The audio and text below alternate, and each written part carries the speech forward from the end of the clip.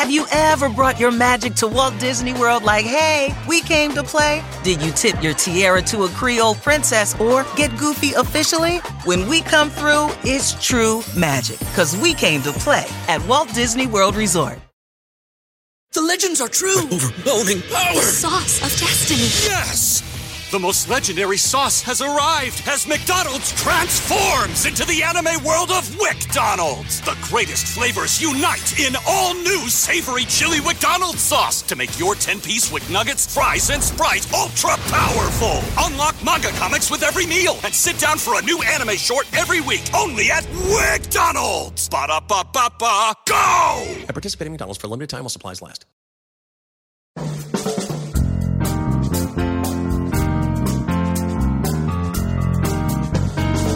Brett McKay here, and welcome to another edition of the Art of Manliness podcast. If you've ever read the classic book Endurance, you probably shivered and shuddered as you wondered what it would have been like to have undertaken Ernest Shackleton's famously arduous Antarctic rescue mission. The adventurer Tim Jarvis did more than wonder. When Alexander Shackleton challenged him to recreate her grandfather's epic journey, he jumped at the chance to follow in the legendary explorer's footsteps. Today on the show, Tim, the author of Chasing Shackleton, Recreating the World's Greatest Journey of Survival, first shares the story of Shackleton's heroic effort to save the crew of his failed Antarctic expedition. Tim then tells us how he and his own crew replicated Shackleton's journey over land and sea, from taking the same kind of rowboat to eating the same kind of rations, and the lessons in resilience and leadership he learned along the way. After the show's over, check out our show notes at aom.is/Shackleton.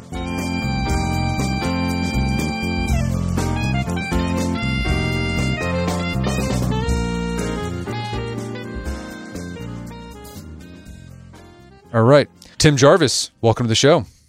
Thanks for having me. So you are an explorer, an adventurer, and in 2013, you did an expedition in which you recreated Ernest Shackleton's famous rescue mission in the Antarctic. I'm sure a lot of people have read that famous book, Endurance. We're going to talk about that adventure today, but before we do, let's talk about your background. How did you get started with exploring the Antarctic? Well, look, I've always explored things ever since I was a kid. I grew up in Malaysia as a young child. My parents used to just send me outside and tell me to go and find things to do. And that stayed with me all through childhood, all the way into adulthood. And the expeditions just got bigger and bigger. And I think once you've spent a bit of time in your own company and being that version of yourself, you feel most like yourself when you're in those places. So I've just kept on going. And I guess the ultimate conclusion is to end up doing Shackleton's journey. Before you did Shackleton's expedition, you recreated the Douglas Mawson expedition. For those who aren't familiar with that expedition, what was it and where did you get this idea to replicate it? Yeah, look, I've done lots of expeditions in the modern way, but I've done two the old way, Mawson and Shackleton. And Mawson was an Australian scientist. He was a contemporary of Shackleton. He'd gone on an expedition with two colleagues to chart an uncharted section of Antarctic coastline. And essentially the first guy, about 350 miles out from base, fell in a crevasse. He went down the hole with the dog team and the sled that contained about 80% of the food for the three men. So once he was gone, Mawson and the surviving guy were left with essentially a 340 mile return trip back to base with only about 20% of the food they needed to survive. The second man died halfway home in Mawson's arms of what he described at the time as fever, but it could have been anything. It could have been malnutrition, hypothermia, frostbite, bit of gangrene. But Mawson was the sole survivor of that expedition, and many people had asked, what is it that happened to the second man? And did Mawson need to eat the second guy in order to make it? And so I decided to do that trip the same way as Mawson, with the same starvation calories he had, to see what happened. I just traveled with an increasingly nervous Russian guy. We started from the point at which the first man died, and the Russian guy and I, John, basically tried to trek back to base the same distance as Mawson on the same food that he said he had, without the need to eat him. And I made it, but I lost over 70 pounds in weight and fell over the finish line. But I'm pretty much convinced that the thing that killed the second guy was eating the dog livers on that original expedition. And he got vitaminosis. That's what killed him. And that it could be done without the need to eat the second man. So the prize was to be asked to do Shackleton's journey. What's vitaminosis? What is that? That's when you, things like the livers of Arctic animals contain toxic levels of vitamin A, and humans just cannot metabolize that. So if you eat the offal of those animals, whether it's a polar bear or a fox or a dog or a reindeer, you are poisoning yourself. They didn't realize that back in 1913, but that's what was happening. So you mentioned you did some other expeditions the modern way. What were some of those expeditions you've done in Antarctica? Well, look, I've been to Antarctica 13 times. I bid to be the first person to cross Antarctica one side to the other on foot, unsupported. I got about 2,000 kilometers on that journey. It was a pretty brutal trip. The thing that prevented me doing the total crossing was a fuel leak into my food about 3/4 of the way through the journey. But I did get the record for the longest journey at the time. I got to the pole in 47 days and then out the other side. I've also been down and made a VR film called Thin Ice, which is all about showing the amount of change that's happening in Antarctica. That required getting to some pretty remote places. Then, of course, there's the Mawson expedition. There's the research for the Mawson expedition. Then there's Shackleton and the research for that. And I've been to the high Arctic 5 times. So, look, I spend a lot of time down there. When you do these expeditions, whether it's a modern one or a recreation, what's the hardest part? Is it the cold? Is it the long distance you have to walk? The solitude? What's been your experience? Look, on any given day, the difficulty changes. I mean, sure, you can have extreme weather. You can have monotony. You can have danger if you fall in crevasses, which has happened before. I think it's the relentlessness of the place that really does you in. I think the key thing with successful expeditions is just having your own internal frame, your own internal kind of way you're going to conduct yourself, because you've got a place with 24-hour light if you go in the summer. You've got an endless white horizon. You have to impose your own kind of structure on things and just agree to do what you set out to do. Otherwise, you can kind of get lost in the enormity of the place. So I think it's the relentlessness. You can't stop or you get cold. The only time you can stop is really when you get in the tent at the end of the day. But even that has to be done as quickly as possible because you're 10,000 feet up on the polar plateau and it's minus 40 degrees. So you've got to move fast. So I think it's that relentlessness. Well, let's talk about Shackleton's famous adventure. When did Shackleton make what became his most famous Antarctic trip? Well, Shackleton he'd been south with Scott, of course, on his expedition in 1903-05, and he was invalided home, actually, from that. He then went a second time on the 1907-09 Nimrod expedition, and he almost made it to the South Pole. So this was actually his third expedition. The one that he's really renowned for was the third expedition, and he went down on the eve of the First World War in 1914. And the goal was to cross Antarctica from one side to the other because, of course, Scott had made it to the pole, sadly didn't make it back. He and his team of 4 died. Amundsen, the Norwegian, of course, made it in and out with no problem. They were just slaughtering and consuming their dogs and feeding the weakest dogs to the strongest in order to make it, but they did a very good job. So Shackleton thought to do one better than what Scott and Amundsen had done, he would go all the way across. That was the basic plan. And he left literally as the First World War was breaking out. Okay, when did things start going awry for the trip? Well, I mean, I think things went awry almost from the outset. I mean, they left the UK. He wrote to Churchill, who was head of the Admiralty, and said, look, give me the word and I'll give over the ship, the expedition resources, the men to the war effort. And Churchill just said, proceed. It was a one-word response. And things went wrong almost immediately. They got down to Antarctic waters. They reached South Georgia on the way down, which is an island at 54 degrees south, middle of the Atlantic at the bottom, basically. And they got down there and they realized that when they spoke to the whalers who were there, they said, look, the ice is so thick this year, you're never going to make it to Antarctica. But unfortunately, of course, they had no choice but to keep going. And they did. And of course, encountered the pack ice and the ship ground to a halt about 40 miles short of the Antarctic coastline, where it remained until the pressure of the ice crushed the hull and the ship sank. So look, it started going wrong from that moment. How long did it take for the ship to sink after it got packed in ice? Well, they were stuck on the ship for 10 months.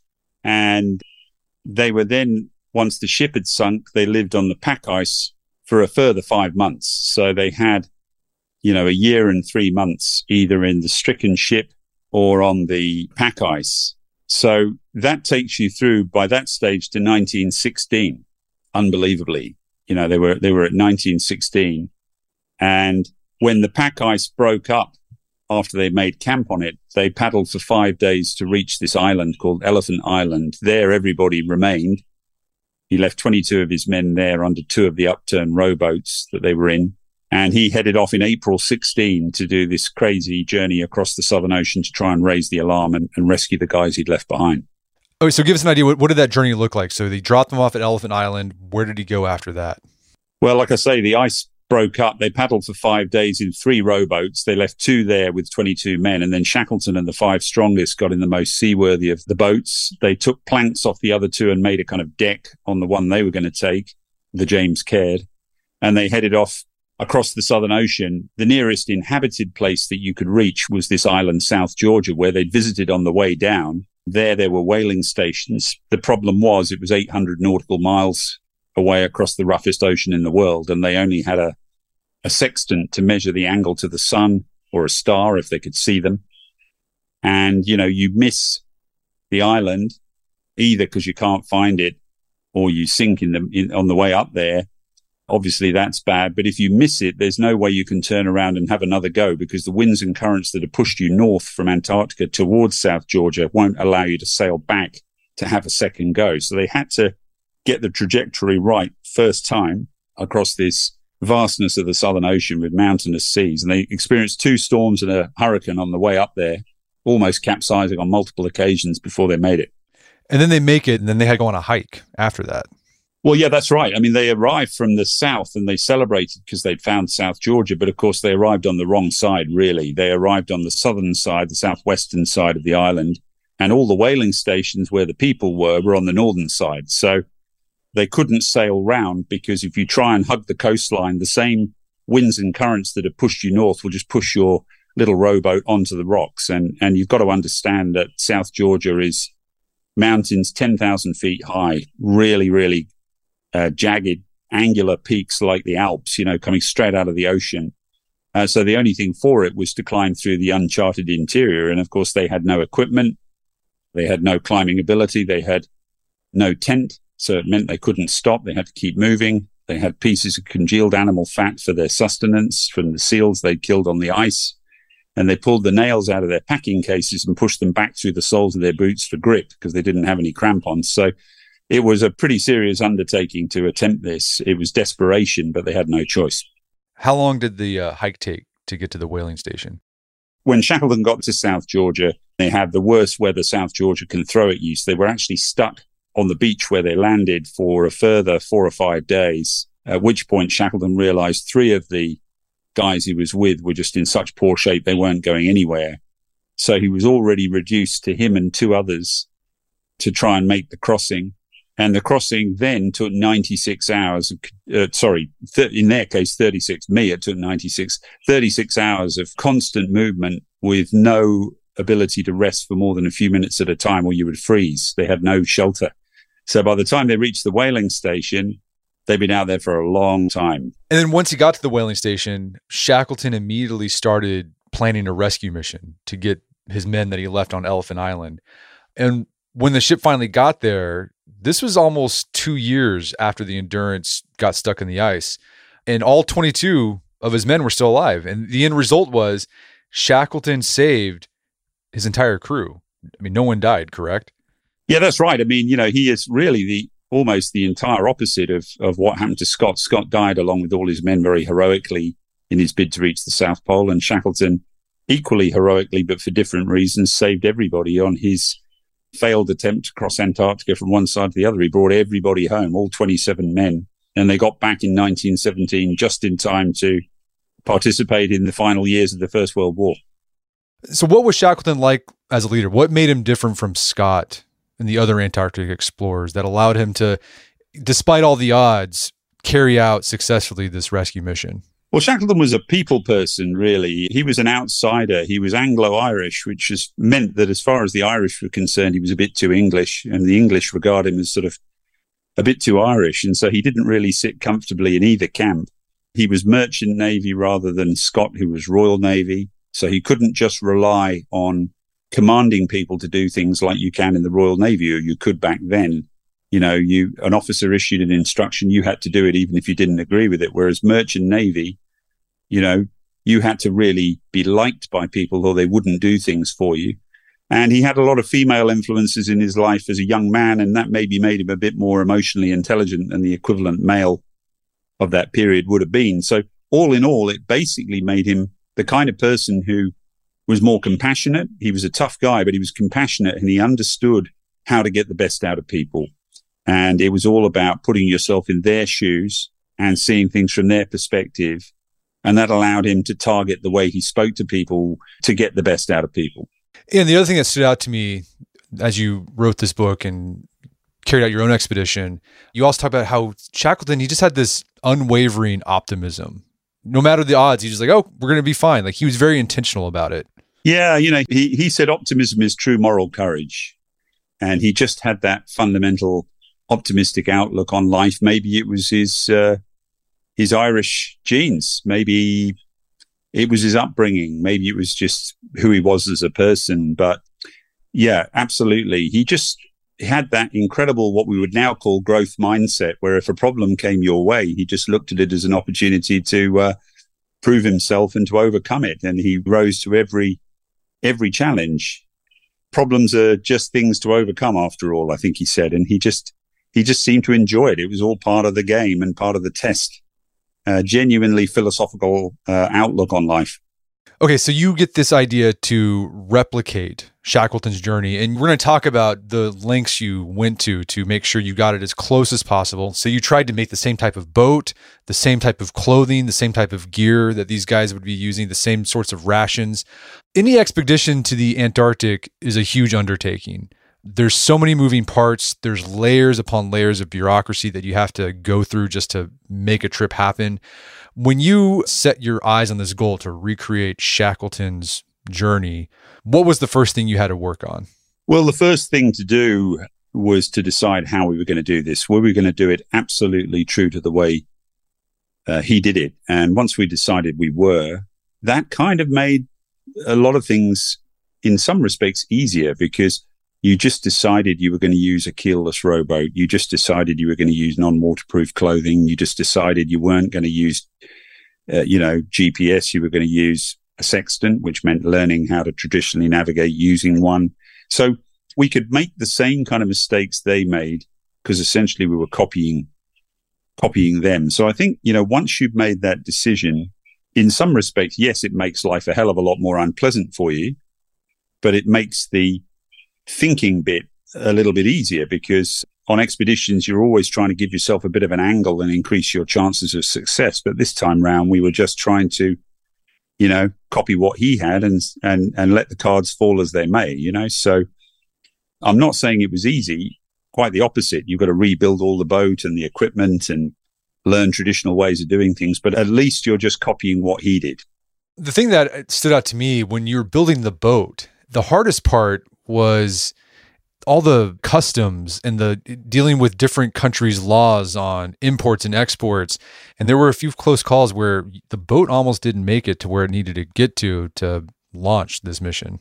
Yeah, look, I mean, it was almost 5 years of pretty tortuous planning and stress to make it a reality, which is, I guess, why no one had done it since Shackleton. And you're right. I mean, the boat almost didn't make it on many occasions. I mean, there are all sorts of issues with funding for a start, and then you've got to find the expertise to do it. But I was leaving to go to France, and I was getting on there's a train tunnel that links the UK and France. And I was just about to put my car on that and go into zero phone reception. And I got a call saying the boat was on a bigger ship about to do the same crossing as me, but on the surface, and the paperwork is not in order.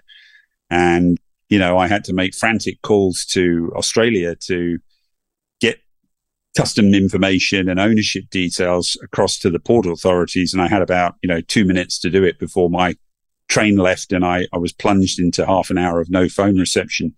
Had I not made that, the boat wouldn't have got across to France. We wouldn't have made the ship that my little boat was going to piggyback on to go down to Antarctica, and there wouldn't have been an expedition. And this sort of stuff was happening all the way through the whole process. When the boat finally got down to Antarctica, ahead of us, it was traveling on a bigger ship, and the bigger ship couldn't get into the base that I'd spent 2 years lining up as the place that I would drop this boat off on at, because the pack ice had moved in. And again, within 24 hours, I had to come up with an alternative plan, even though the previous plan had taken me 2 years to arrange. So yeah, look, it wasn't without its stresses. You mentioned funding. How much did funding the trip take up your time and bandwidth? Oh, look, funding always took up a lot of time. But I mean, you look back at the heroic era, and frankly, nothing was different back then either. I mean, even Amundsen, who's regarded as being this kind of morally upstanding Norwegian who wouldn't ever do anything wrong. I mean, he left owing money and just thought, you've just got to go and do the expedition and we'll make money if we're successful. And it was the same for Shackleton and the same for many of them, frankly. And it was, you know, to an extent the same for us. I mean, we obviously couldn't leave owing money, but I certainly went with a lot of debt. And, you know, we were lucky we had backers like Discovery Channel and PBS as the broadcast partners, but a lot of their funding, of course, went into the making of the film we made, not the funding of the expedition. So, yeah, look, it took me years to raise the funds to make it a reality. I just tried to take a leaf out of Shackleton's playbook and look at these things as problems to be overcome. Yeah, I like that idea that they're just problems to overcome. And I love the lessons that you can learn from Shackleton or even you trying to plan this trip. Maybe people who are listening to this show aren't going to be planning a trip to the Antarctic, but we've all got these big projects that we have to do. Maybe we're like renovating our house, and same sort of thing. You're going to have these red tape obstacles. You're going to run out of money. Plans that you had, they're going to fall through. You just have to not stress out about it too much and just see them as problems to overcome. We're going to take a quick break for a word from our sponsors. Wedding season is coming up, and if you are preparing for the big day, I know wedding planning can be really intimidating, but finding the perfect suit shouldn't be. Indochino makes it easy to get a fully customizable suit right from your home. Don't just wear any suit on your big day, wear a custom made-to-measure suit.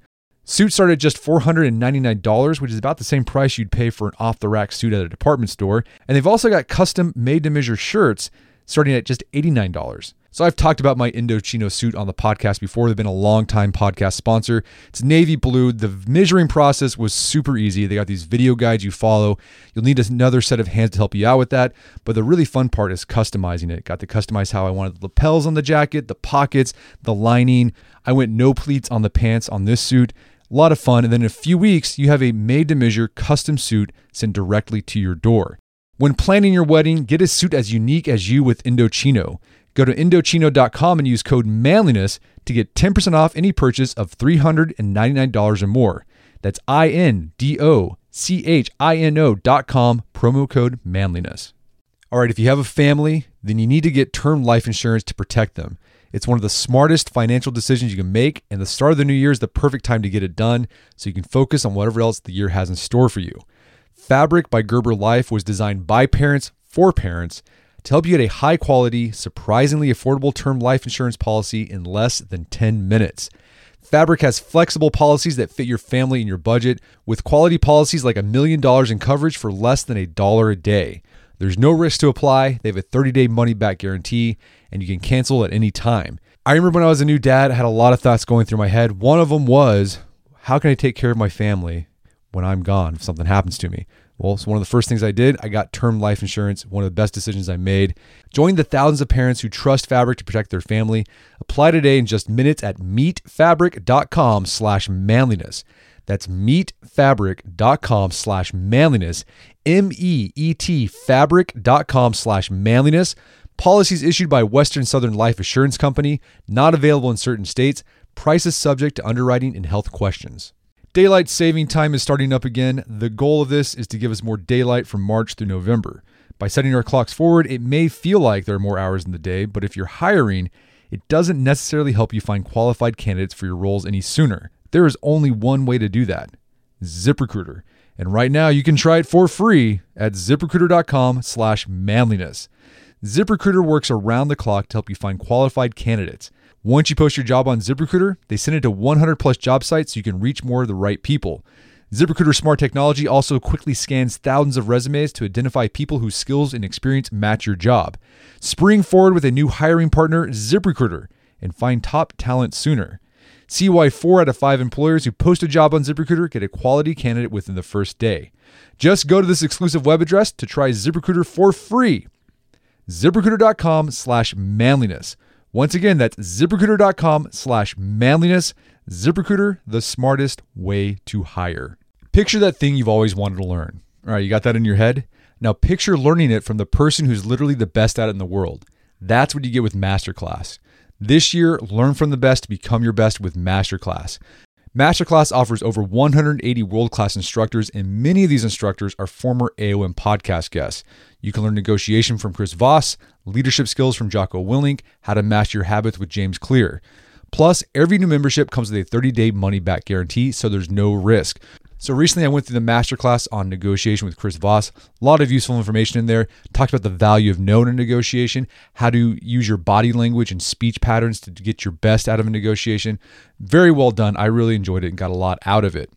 Right now, listeners of our podcast can get an additional 15% off an annual membership at masterclass.com/AOM. Get 15% off right now at masterclass.com/AOM. Masterclass.com/AOM. Check out the masterclass on negotiation with Chris Voss. And now back to the show. So planning the trip, going through the bureaucracy, funding the trip, that consumed a lot of your time.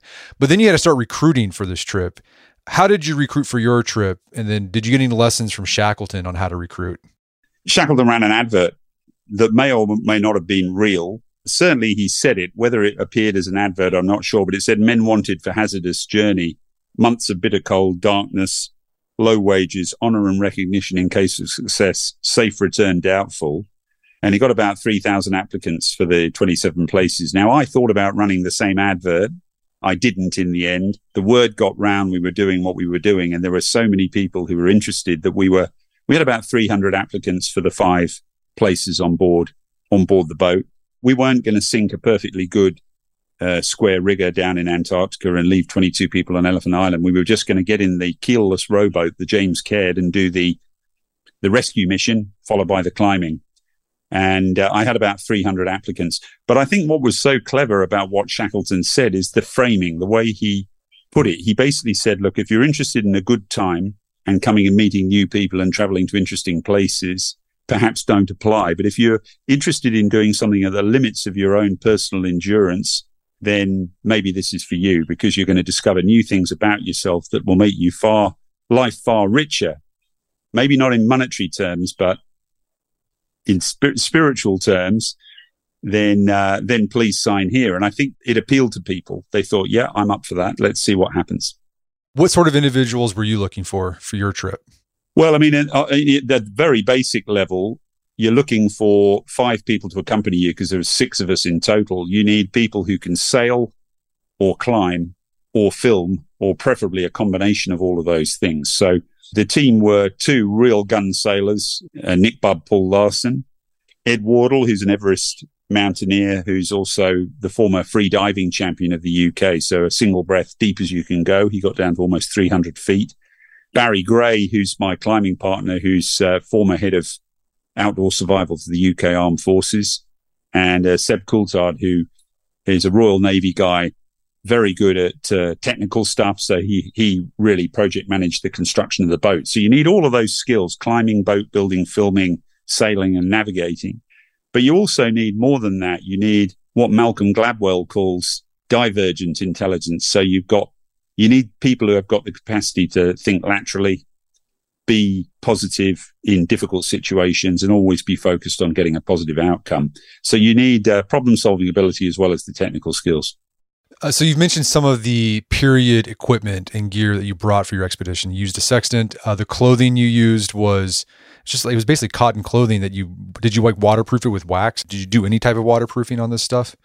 Yeah, they waterproof because, I mean, you've got to remember that Antarctica is the driest, windiest, highest, coldest continent in the world. But the emphasis on the driest is that some places there's been no rainfall or snowfall for 200,000 years. It's very, very dry. You're not expecting to get rained on or snowed on, really.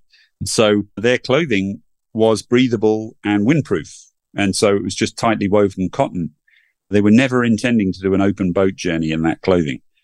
So they used rendered down fat from seals to sort of basically try and waterproof their clothing. And we used a kind of an equivalent form of just organic grease, really. So no animals were killed in the making of the film, but we did use kind of grease. We just wiped it on with our hands. And frankly, after a couple of days, it had washed off anyway, and the clothing just wasn't waterproof. But that's what we did. So food, the original expedition, they killed some seals along the way. You can't do that today. So what did you all do for food to get as close to the food that they ate as possible? Yeah, we were really, really very clinical about the way we went about working out the food, because you got protein, fat, and carbs, and we really tried to get exactly the same proportions of those. We remade the pemmican. Pemmican is the kind of sledging ration of the heroic era, which is basically very, very high fat content food. We made pemmican, exactly the same recipe as them. We took the equivalent meat that they would have got from the seals they ate in the form of, we took kangaroo jerky, which is very, very lean. And we worked out that it was exactly the same sort of fat content as the non-fat meat of the seals they consumed. And then we made up the rest of the fat load with more of the pemmican, which essentially is just congealed lard anyway. So we took exactly the same stuff as they had. And we had the nougat and the nuts and the whiskey. We took exactly the same as they had. We were able to look at their rations very carefully and recreate them. How many calories a day did you get for each man? Well, I mean, bear in mind, even though their food was high fat and had lots of energy in it, they actually didn't have much of it because, of course, they'd spent 10 months on the ship eating most of the food and then 5 months on the pack ice once the ship sank before they did their 5 days to Elephant Island. And so they were using food up all the way through. So by the time they got to Elephant Island, before they embarked on this journey, they didn't have much left. So we were only on about 2,500 calories a day, which is no more than you would have back home, basically. Kind of ration that a fit male would probably consume back home. And it's not really enough for the extreme cold you experience. And of course, you're getting wet the whole time. So your body is working very hard to keep warm and burning lots of calories. So we probably needed 5,000, but we were only eating about 2.5. Did you lose a lot of weight? Yeah, I lost weight. Not as much as on the Mawson expedition where I lost 70 pounds. I probably lost about 35 pounds on this trip because you've just got the stress of it all. You got the ever-present cold. We had one good day when the weather was, I wouldn't call it warm, but it wasn't cold. It was, the sun actually came out. But we got to South Georgia. We had 5 days of, 100, 120 mile an hour katabatic winds, and then crossing the mountains itself is a cold, unpleasant exercise. So, yeah, you're burning through the calories. So let's talk about the trip itself. So it starts off on the boat. You guys created a replica of the boat that Shackleton and his crew used. You named yours the Alexandra Shackleton after the granddaughter of Shackleton and the patron of your trip. What was life like on that boat? And how much space did you have? I mean, even things like going to the bathroom, what was that like? Well, look, I mean, everything's challenging. I mean, you're living in the space the size of a queen-size double bed for 6 men, basically. So there's no lying down. You're sitting on top of rocks. Shackleton took a ton of rocks off the beach at Elephant Island to try and weigh the boat down and stop it tipping upside down in big sea in the absence of having a keel, the vertical that sticks out of the bottom of the boat to stop capsize happening. So you're sitting on rocks and camera batteries to the equivalent weight as what he had. And you're sharing 2 steadily decomposing reindeer skin sleeping bags that people have been sick into. And, you've got 5 of you just sitting there waiting for the guy who's last in line to, go up on deck and try and steer the boat. At which point the guy who's up there on the helm comes down and everybody moves around one, if you know what I mean. Toilet was just done in a bucket, right kind of more or less in your face between one another. And you've got about half an inch of large planks separating you from the 0 degrees Celsius seawater of the Southern Ocean. And it's rough and noisy and dark and basically extremely unpleasant. So sometimes, as terrible as it was to have to be on the helm trying to steer the boat, particularly at night, with waves crashing over you, you were frozen solid. You sometimes look forward to the prospect of that rather than being stuck down below in a tiny, cramped, seated position, sitting on top of the rocks. So look, it was, not much fun. Yeah. Was there a moment during the boat trip where you thought, we're not going to make it? We're going to have to abandon this trip? Yeah. There are always those moments. The question is, what do you do about them? To say that you don't have that feeling, pop up into your mind on multiple occasions during trips like this would be lying. I mean, you do have those feelings, but we never seriously thought about stopping. But we did have near capsized situations at sea in very, very big sea state. We did find ourselves approaching South Georgia, going pretty quickly because we had massive seas pushing us onto South Georgia.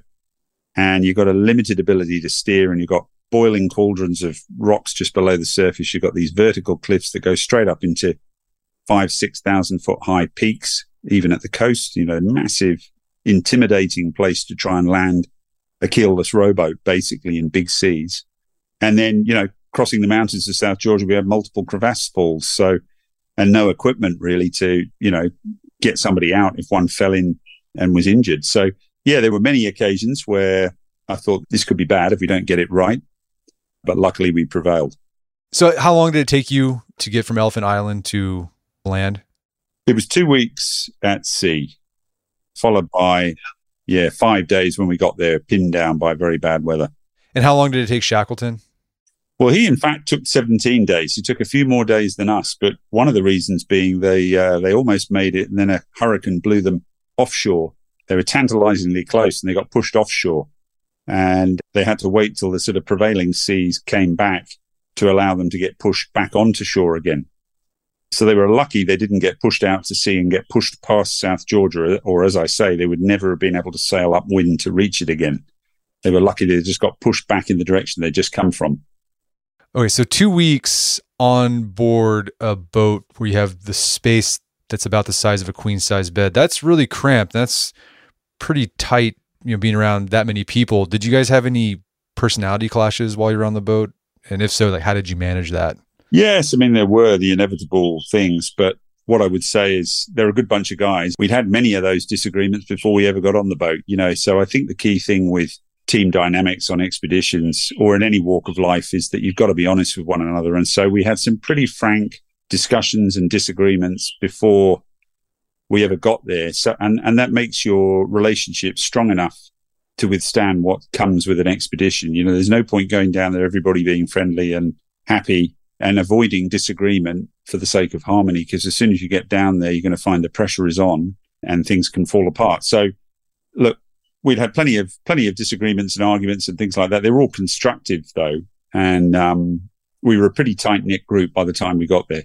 That's not to say you don't have disagreements when you're on board. I mean, it's difficult when you've got someone's backside in your face and you're cold and wet and hungry and you're feeling sick and you're worried about whether the boat will manage the next big wave that's about to hit. Tempers get a bit frayed. All right, so you get to land. That's when you start having attrition. That's when you have members starting to drop out. What caused the attrition? Basically, it was people's feet, because you're standing in leather boots with woolen socks, often in knee to thigh deep, freezing seawater. So really, for the most of the time on the boat, you're not feeling your feet properly, sometimes for an extended period of time, sometimes days. And for some of the guys, that meant frostbite and what they call trench foot, which is what the soldiers used to get in the First World War in the trenches. You're just cold, wet, in a seated position. In their case, so you don't get shot. In our case, there was just no space, and your circulation goes in your feet. And so 3 of the 6 guys were unable to do the mountain crossing. But what's interesting, that attrition set you up so your hike, it would mirror Shackleton's a bit more, correct?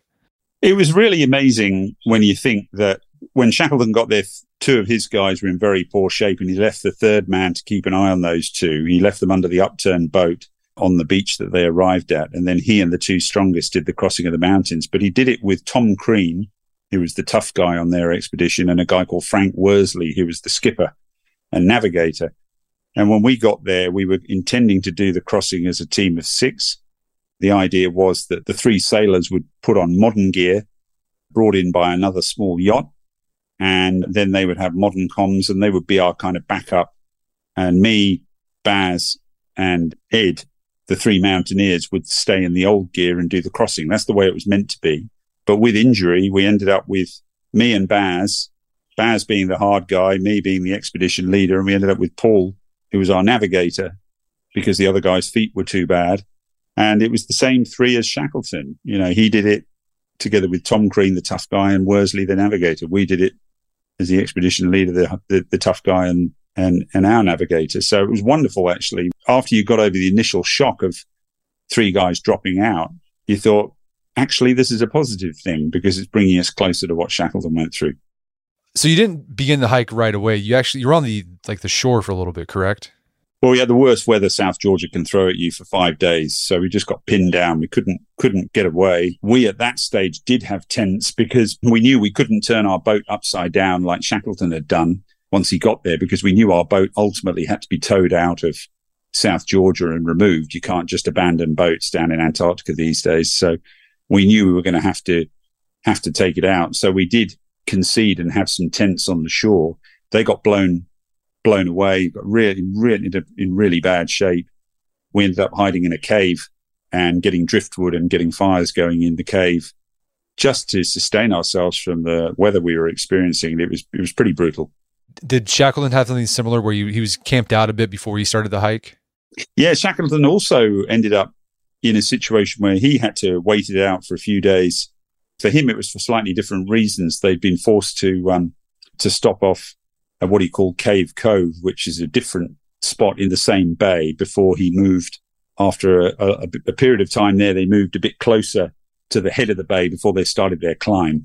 But, you know, the amount of time that he had to wait and the amount of time we had to wait were very similar again. We didn't try and make that similarity happen. It just happened with the weather we were given. So you said earlier that South Georgia has a lot of high, jagged peaks. What were the hiking conditions like? South Georgia is like an alpine mountaineering exercise. It's very, very steep terrain. I would say the climbing up is actually not bad. It's perfectly doable. The difficult bit is the going down.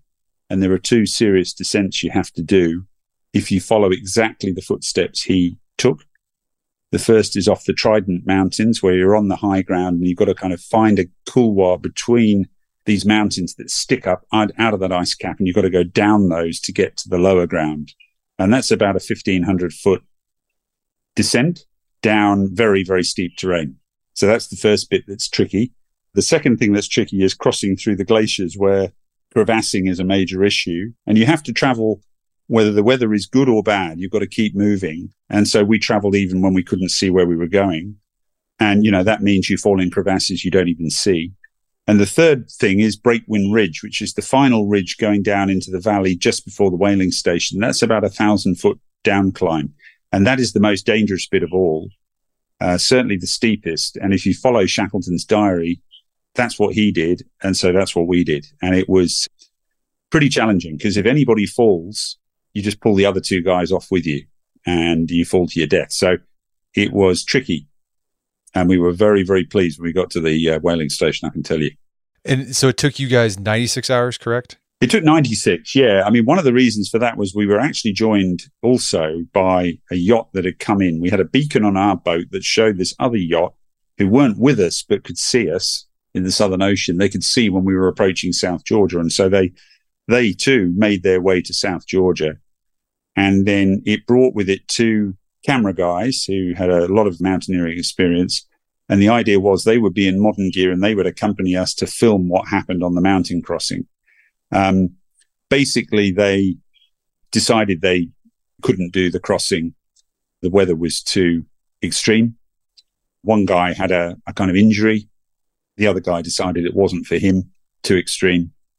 And so both of those guys were out. So part of our 96 hours related to having to kind of stay with those guys and try and make sure they got down safely.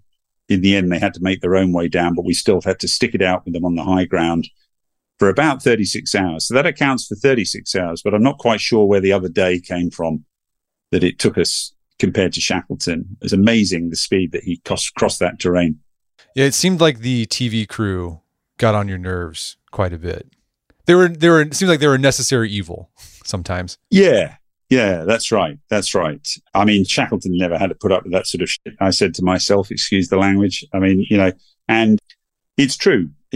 When he was there, it was just him and the enormity of the landscape through which he traveled and the pressure he felt to make sure that somebody made it to raise the alarm to go back and rescue the guys he left in Antarctica. For us, we were burdened by the film guys.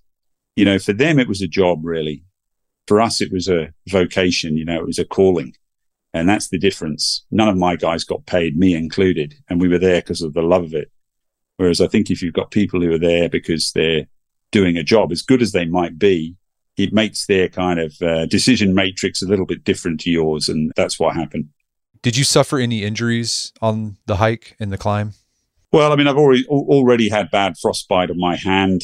Haven't lost any fingers, but I certainly lost sensation, permanent nerve damage in those, and same with my right foot.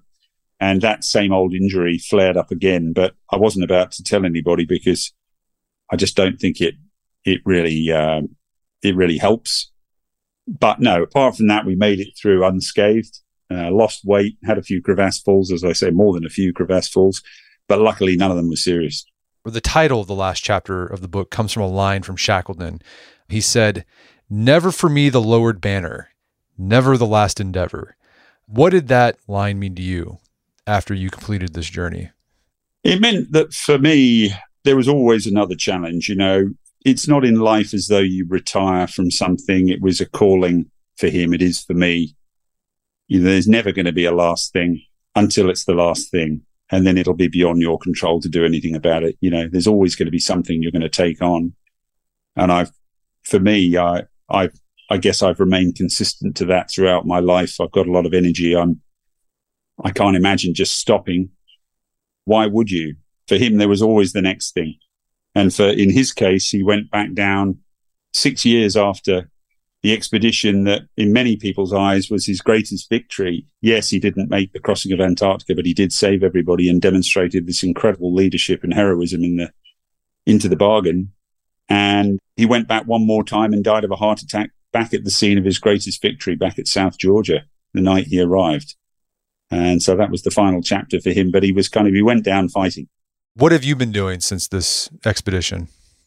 Oh, look, since the expedition, I've had a project called 25-0, which involves climbing all the mountains at the equator that have a remnant glacier to highlight climate change. And I've got through 16 of them, and then COVID sort of got in the way. And I've been working on that. I made a film called Thin Ice, which is a VR experience about Shackleton, designed really for kids, but more grown-up kids seem to like it than kids, or at least both like it. I'm working with the Australian government on setting up marine protected areas down in the Southern Ocean. And we had a big success last year with Macquarie Island, which is one of Australia's 3 sub-Antarctic islands, now has a big sanctuary of almost 500,000 square kilometres around it. Lots of things I'm working on. I've got a reforestation project I'm working on called the Fork Tree Project.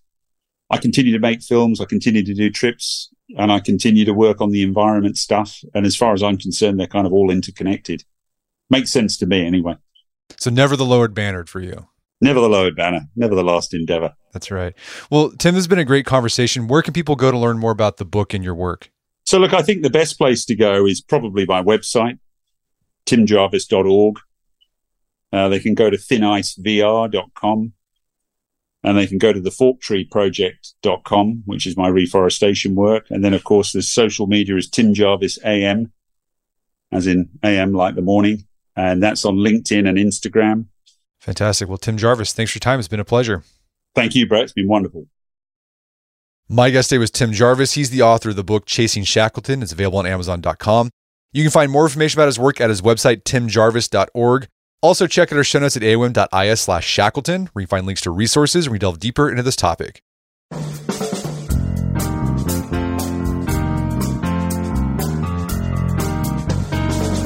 Well, that wraps up another edition of the AOM podcast. Make sure to check out our website at artofmanliness.com, where you can find our podcast archives.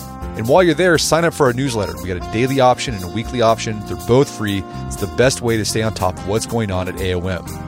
And if you haven't done so already, I'd appreciate it if you take 1 minute to give us a review on Apple Podcasts or Spotify. It helps out a lot. And if you've done that already, thank you.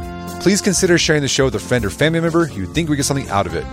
As always, thank you for the continued support, and until next time, this is Brett McKay, reminding you to not listen to the AOM podcast, but put what you've heard into action.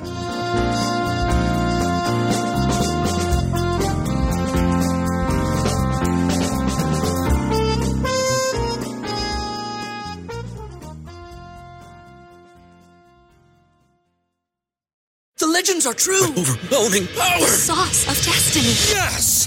The most legendary sauce has arrived as McDonald's transforms into the anime world of WickDonald's. The greatest flavors unite in all new savory chili McDonald's sauce to make your 10-piece Wick Nuggets, fries, and Sprite ultra-powerful. Unlock manga comics with every meal and sit down for a new anime short every week only at WickDonald's. Ba-da-ba-ba-ba, go! At participating McDonald's for a limited time while supplies last.